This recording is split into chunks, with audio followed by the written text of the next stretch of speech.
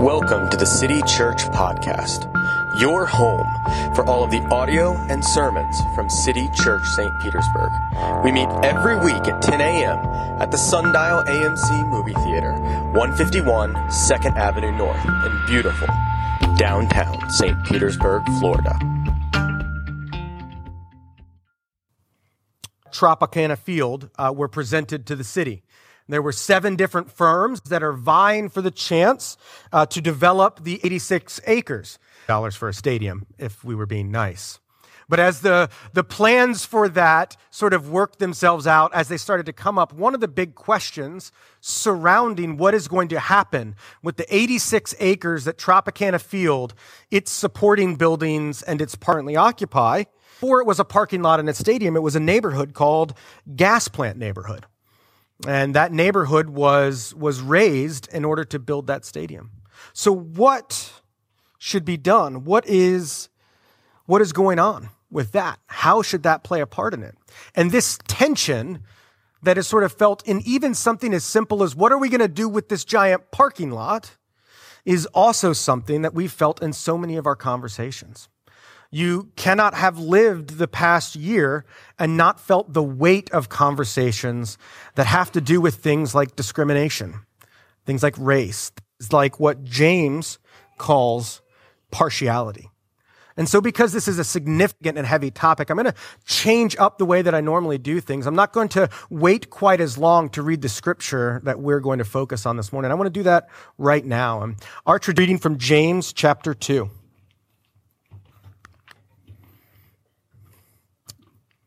James said this, "My brothers, show no partiality as you hold the faith in our Lord Jesus Christ, the Lord of glory. For if a man wearing a gold ring and fine clothing comes into your assembly, and a poor man in shabby clothing also comes in, and if you pay attention to the one who wears the fine clothing and say to him, 'You sit here in a good place,' while you say to the poor man, 'You stand over there,' or 'Sit down at my feet,' have you not made distinctions among yourselves and become judges with evil thoughts? Listen, my beloved brothers, has not God chosen those who are poor in the world to be rich in faith and heirs of the kingdom, which he has promised to those who love him? But you have dishonored the poor man. Are not the rich the ones who oppress you and the ones who drag you into court? Are they not the ones who blaspheme the honorable name by which you were called? If you really fulfill the royal law, according to the scripture, you shall love your neighbor as yourself, you are doing well. But if you show partiality, you are committing sin and are convicted by the law as transgressors.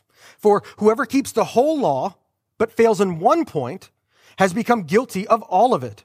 For he who said, 'Do not commit murder,' or adultery, also said, 'Do not murder.' If you do not commit adultery, but do murder, you have become to the one who has shown no mercy. But mercy triumphs over judgment." City Church, this is the word of God written nearly 2,000 years ago and intended for us this morning. You may be seated.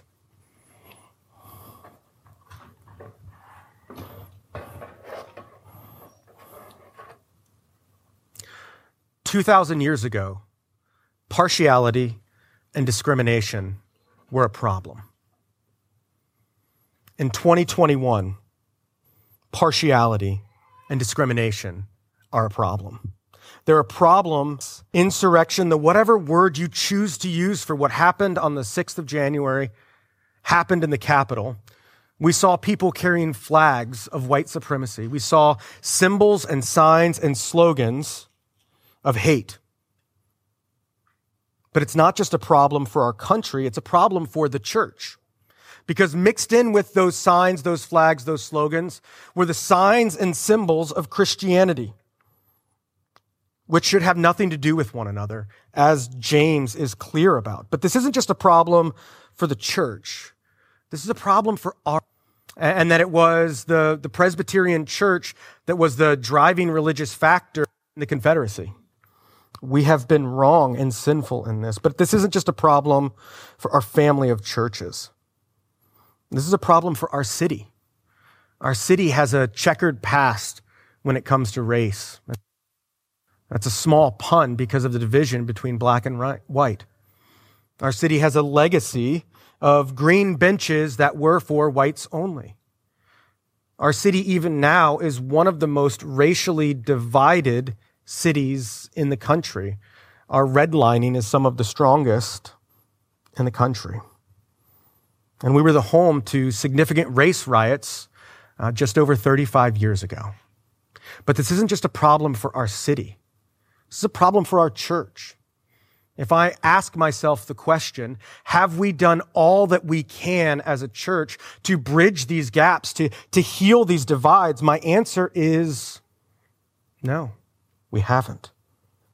But this isn't just a problem for the church and our church, problem for you and I. Because this is something going on in our heart out and convict us of. We can see this at work in our hearts as well. And what happens is it's very easy to look at the stuff at the top of this list and go, that's bad. Stop that. But it's harder to let this sink down all the way into our own hearts, where this magnifying glass of even this passage gets turned on my heart. Because all of us should find ourselves called out by this passage. Because all of us that we show, any partiality that we show to any group or person, whether based on race or class or gender, any of that we show takes glory away from God and gives it to the person that we are partial towards, to the group that we are partial towards. And that's where James starts. James starts by pointing out that all of this is rooted in the fact that God is the one who is full of glory, that all of our glory is due to him, not to one another. In fact, Jesus said in John, how can you glorify when you are busy running around trying to glorify one another? And he roots all of this in who Jesus is. Jesus, the Lord of glory. And all partiality is taking away from that. When James uses this word partiality, it's kind of funny because we don't use that word very much anymore. Even as I was typing it over and over this week, it doesn't feel right on the fingers. It's just not a word that we use that much. But what James is doing is something that's very common for James is very clearly somebody who knew his Old very well. He knew what the Old Testament said. And so this word partiality is actually a Greek word that was sort of stolen from your face, that you're averting your eyes, that you are withholding your smile. And it's interesting because this is the sort of opposite of what we again and again see in the Old Testament. What does the blessing that we sometimes end our service with from Deuteronomy say? The Lord lift up his countenance on you. That's the opposite of partiality. It's averting your gaze. It's looking down. It's withholding your smile. Partiality is what God never shows. It's what the psalmist says. God is not partial in his judgments. God does not turn his face away from again and again through the Old Testament, we have this image of God lifting up. Partiality is the opposite. It's when we are not seeing or refusing to see someone. It is when we are choosing not to look. It's when we're choosing to look away. It's when we look with disgust. And James illustrates this pretty clearly. He says, what happens if you're at church and two people walk in? And one of them is very clearly a moneyed person. He has a gold ring, the symbol of the equestrian class. He clearly has a golf membership. And the other guy walks in, and James says that the poor man is in shabby clothing. And shabby doesn't quite even cover it because the idea of shabby is that the clothes aren't just worn, but they are smelly. How do we treat these two people? Fellowship with one another. In verse 4, he says, have you not then made distinctions among yourselves? Because what's interesting is when we show partiality to someone, even someone outside of our community, it damages the relationships inside of our community. Because if I see someone being discriminated, if I see someone showing partiality, averting their gaze, or shunning someone outside the community, my natural reaction is, oh no, will I be next? Oh no, what would I do to get that same casting down of face from this person? But he says it's not only destroying our fellowship, it is evil. To show partiality, to take glory away from Jesus and give it to someone else is, James says, categorically evil. Now listen, we live in St. Petersburg, and it is not a hot take in St. Petersburg to say that racism and white supremacy are bad. And that is not even a warm take in our city. Because we, in general, agree on that. The culture and the Bible agree on that. But there is a departure that comes after that. Because the question and what the Bible gets at that's a little bit different than the way our culture looks at things like that is that the Bible allows for the possibility of change. The Bible allows for the possibility of forgiveness. The Bible allows for reconciliation. And how this diverges is in this question. If and when somebody were to say something racist, is possible reconciliation? Is there possible forgiveness for that person? The Bible categorically says yes, but our culture does not always say so. The Bible says that the good news is that people with every sort of sin can find forgiveness in Jesus. And we actually see this lived out through the story of the Bibles. Think of those that were discriminatory, whether over race or income or position. We have like Jonah, who refused to go to Nineveh because of how bad he hated Ninevites. We have stories of Zacchaeus, who extortionately cleansing not just Israel of Christians, but had papers to go do the same in Syria. We have an entire book of the Bible, Philemon, written to a slaveholder about how he was treating his slave. In the Bible, there is the opportunity for forgiveness, not excusing, not saying none of this matters, not saying it's just fine, everything's fine, but there is possibility of reconciliation. I'm afraid in our culture, one of the things that we've lost, especially in this discussion, is the ability to find forgiveness. In our culture, we are quick to cancel. We are quick to say that you are no longer allowed to have a voice because of something you said, no matter what repentance takes place in your life, no matter what change of mind you have. And in a place where there is no forgiveness is a hell of a place to live. And after James lays this out, he calls them brothers twice in this text as he addresses them. This is not something that the church does not struggle with. This sin exists here. Why? Why does partiality exist? Even in our hearts, even in our church. Because partiality always promises us something that it can't deliver. Partiality always promises to give us something, and it never actually follows through. Look at the way that James contrasts the rich and the poor. He says the poor are the ones who are rich in faith. The rich are the ones who drag you into court. The rich are the ones who blaspheme Jesus' holy name. What's he doing here? What's going on with this? What he's showing is that often our partiality is rooted in our selfishness. It's rooted in the kind of people that we choose to give attention to, the kind of friendships we choose to engage in, because oftentimes, more often than we care to admit, we want friendships that move us up the ladder. We want friendships that progress, whether that's corporately, athletically, socially, financially. We want to gain something, so we invited into that lifestyle. I'll become a boat person. right? I want to be a boat person, so I'll start hanging out with boat people, and then maybe one day I'll be a boat person. Where we say, whatever sort of that next step, that next achievement in your life is, maybe these are the kind of people that'll look really good on my list. Maybe these are the kind of people that know the right people to make introductions in my life. We surround ourselves in our career and make us better professionals? Yes. Are they the kind of friends to ask us to genuinely confess our sins, to point out what's really going on in our hearts? I don't like those friends so much.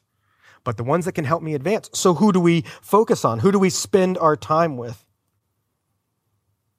Our priority goes to those which selfishly benefit us. And when we do that, it's partiality. And it never works out. It never gives us what they want. And it exists. Show partiality and don't give your time to those lower station than you. Create a caste system of your friends and a call list. Who do I want to hang out with? Here's the A list, the people that can really help me. And the B list, and the C list, and then the, gosh, I'm really bored and I just need a human list. And we laugh, but how many of us work out our Friday night in that way? How many of us make invitations to our dinner table? How many of us do that? But he says if you want to grow, you're rich in faith. Who is that? The poor. We cannot keep treating our friendships as means to consider becoming the chaplain for the Tampa Bay Rays. And I was really excited. I mean, in so many ways, that is my dream job. But as I started to talk to them, I began to ask myself some questions. Why am I doing this? It would cost City Church 13 Sundays, 25% of the year, for me to go do this. Why do I want to do this? And the answer, if I'm being honest, the answer is I wanted clout and I wanted fun, and I wanted money. I wanted the clout to be able to low-key say, hey, you want to know where the Rays go? You want to know where the players and wives like hang out? City Church. Yeah, that's me. Right? I wanted the money. Look, you get like half a tithe check from some of those dudes, and our question of where are we going to meet as a church long term is solved. Our question of how do we staff our church appropriately is solved. What I want is selfish. All of my excitement was because of the clout, the power, and gain that I could get. It was is also the way that we are sinfully selective in who we spend our time with. Me too. And that sort of partiality, that sort of selectiveness is exactly what James points out. He says, if you do the royal law, if you really do love your neighbor as yourself, but show partiality, you are guilty of the whole law. All of it. And it's easy for us to think, it's easy for us to become self-righteous in this way. I do a really good job on the idea of racial reconciliation. I do a really good job on the idea of understanding the nuance of poverty and how it affects people. I am really understanding of how mental health plays into our society as a whole. I'm really good at fill in the thing that you're good at and that you understand well. But if you say that, and if you do that, and then turn around and actly, you are guilty of the whole thing. You cannot say, well, yeah, I'm a lawbreaker.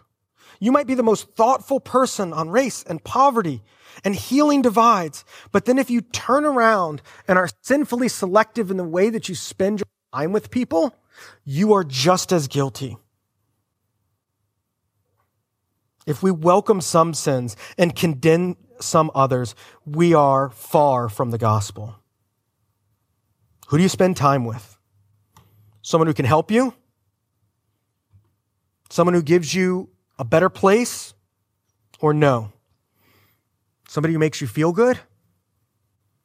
Or do you hang out with people who are hard to hang out with?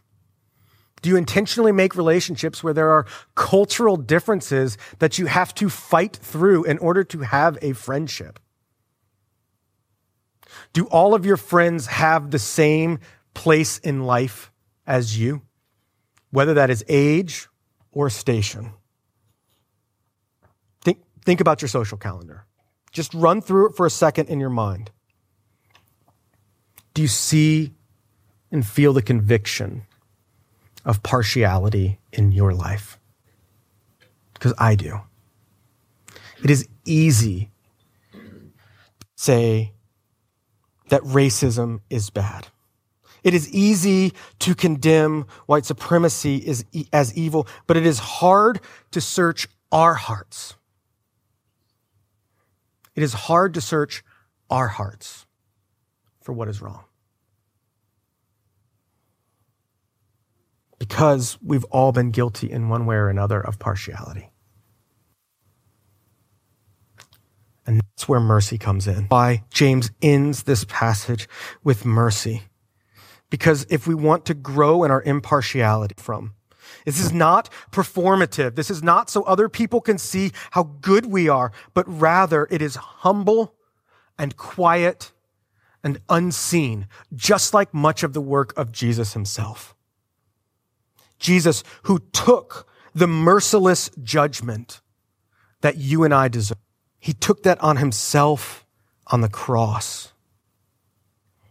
And then because he has paid for our sin, because he has washed us clean by his blood, because he rose again from the dead, he, with his smile, lifts his face up towards us in his great mercy.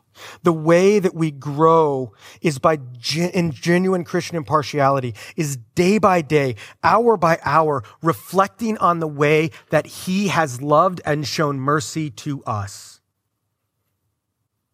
It's not by waking up and trying harder. Seeing the welcome that Jesus shows sinners like you and me.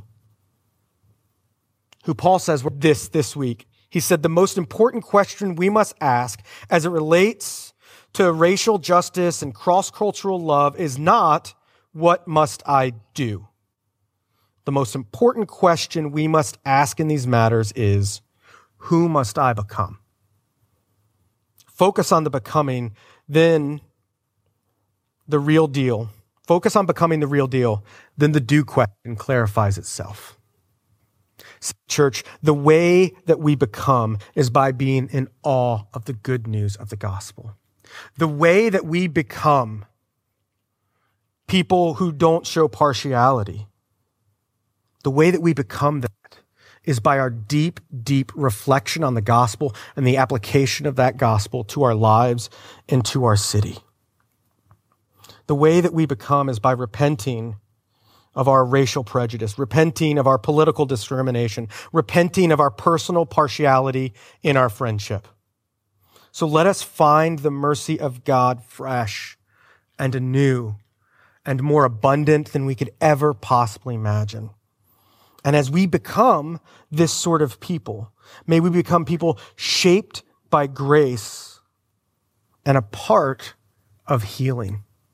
And this is something we believe significantly at City Church. And in fact, it's something that we've been thinking and talking about for a little while. And we've formed a committee to sort of think through these questions and help create resources, action for us together as a church. If that's something that you're passionate about, I want to connect folks who are a part of this. It's also something that we're planning in real tangible ways. Things like our summer reading are going to be centered around, as James says, so speak and so act as those who are overwhelmed by mercy. And as we are overwhelmed by mercy, may we overflow with mercy for others without partiality. Let's pray.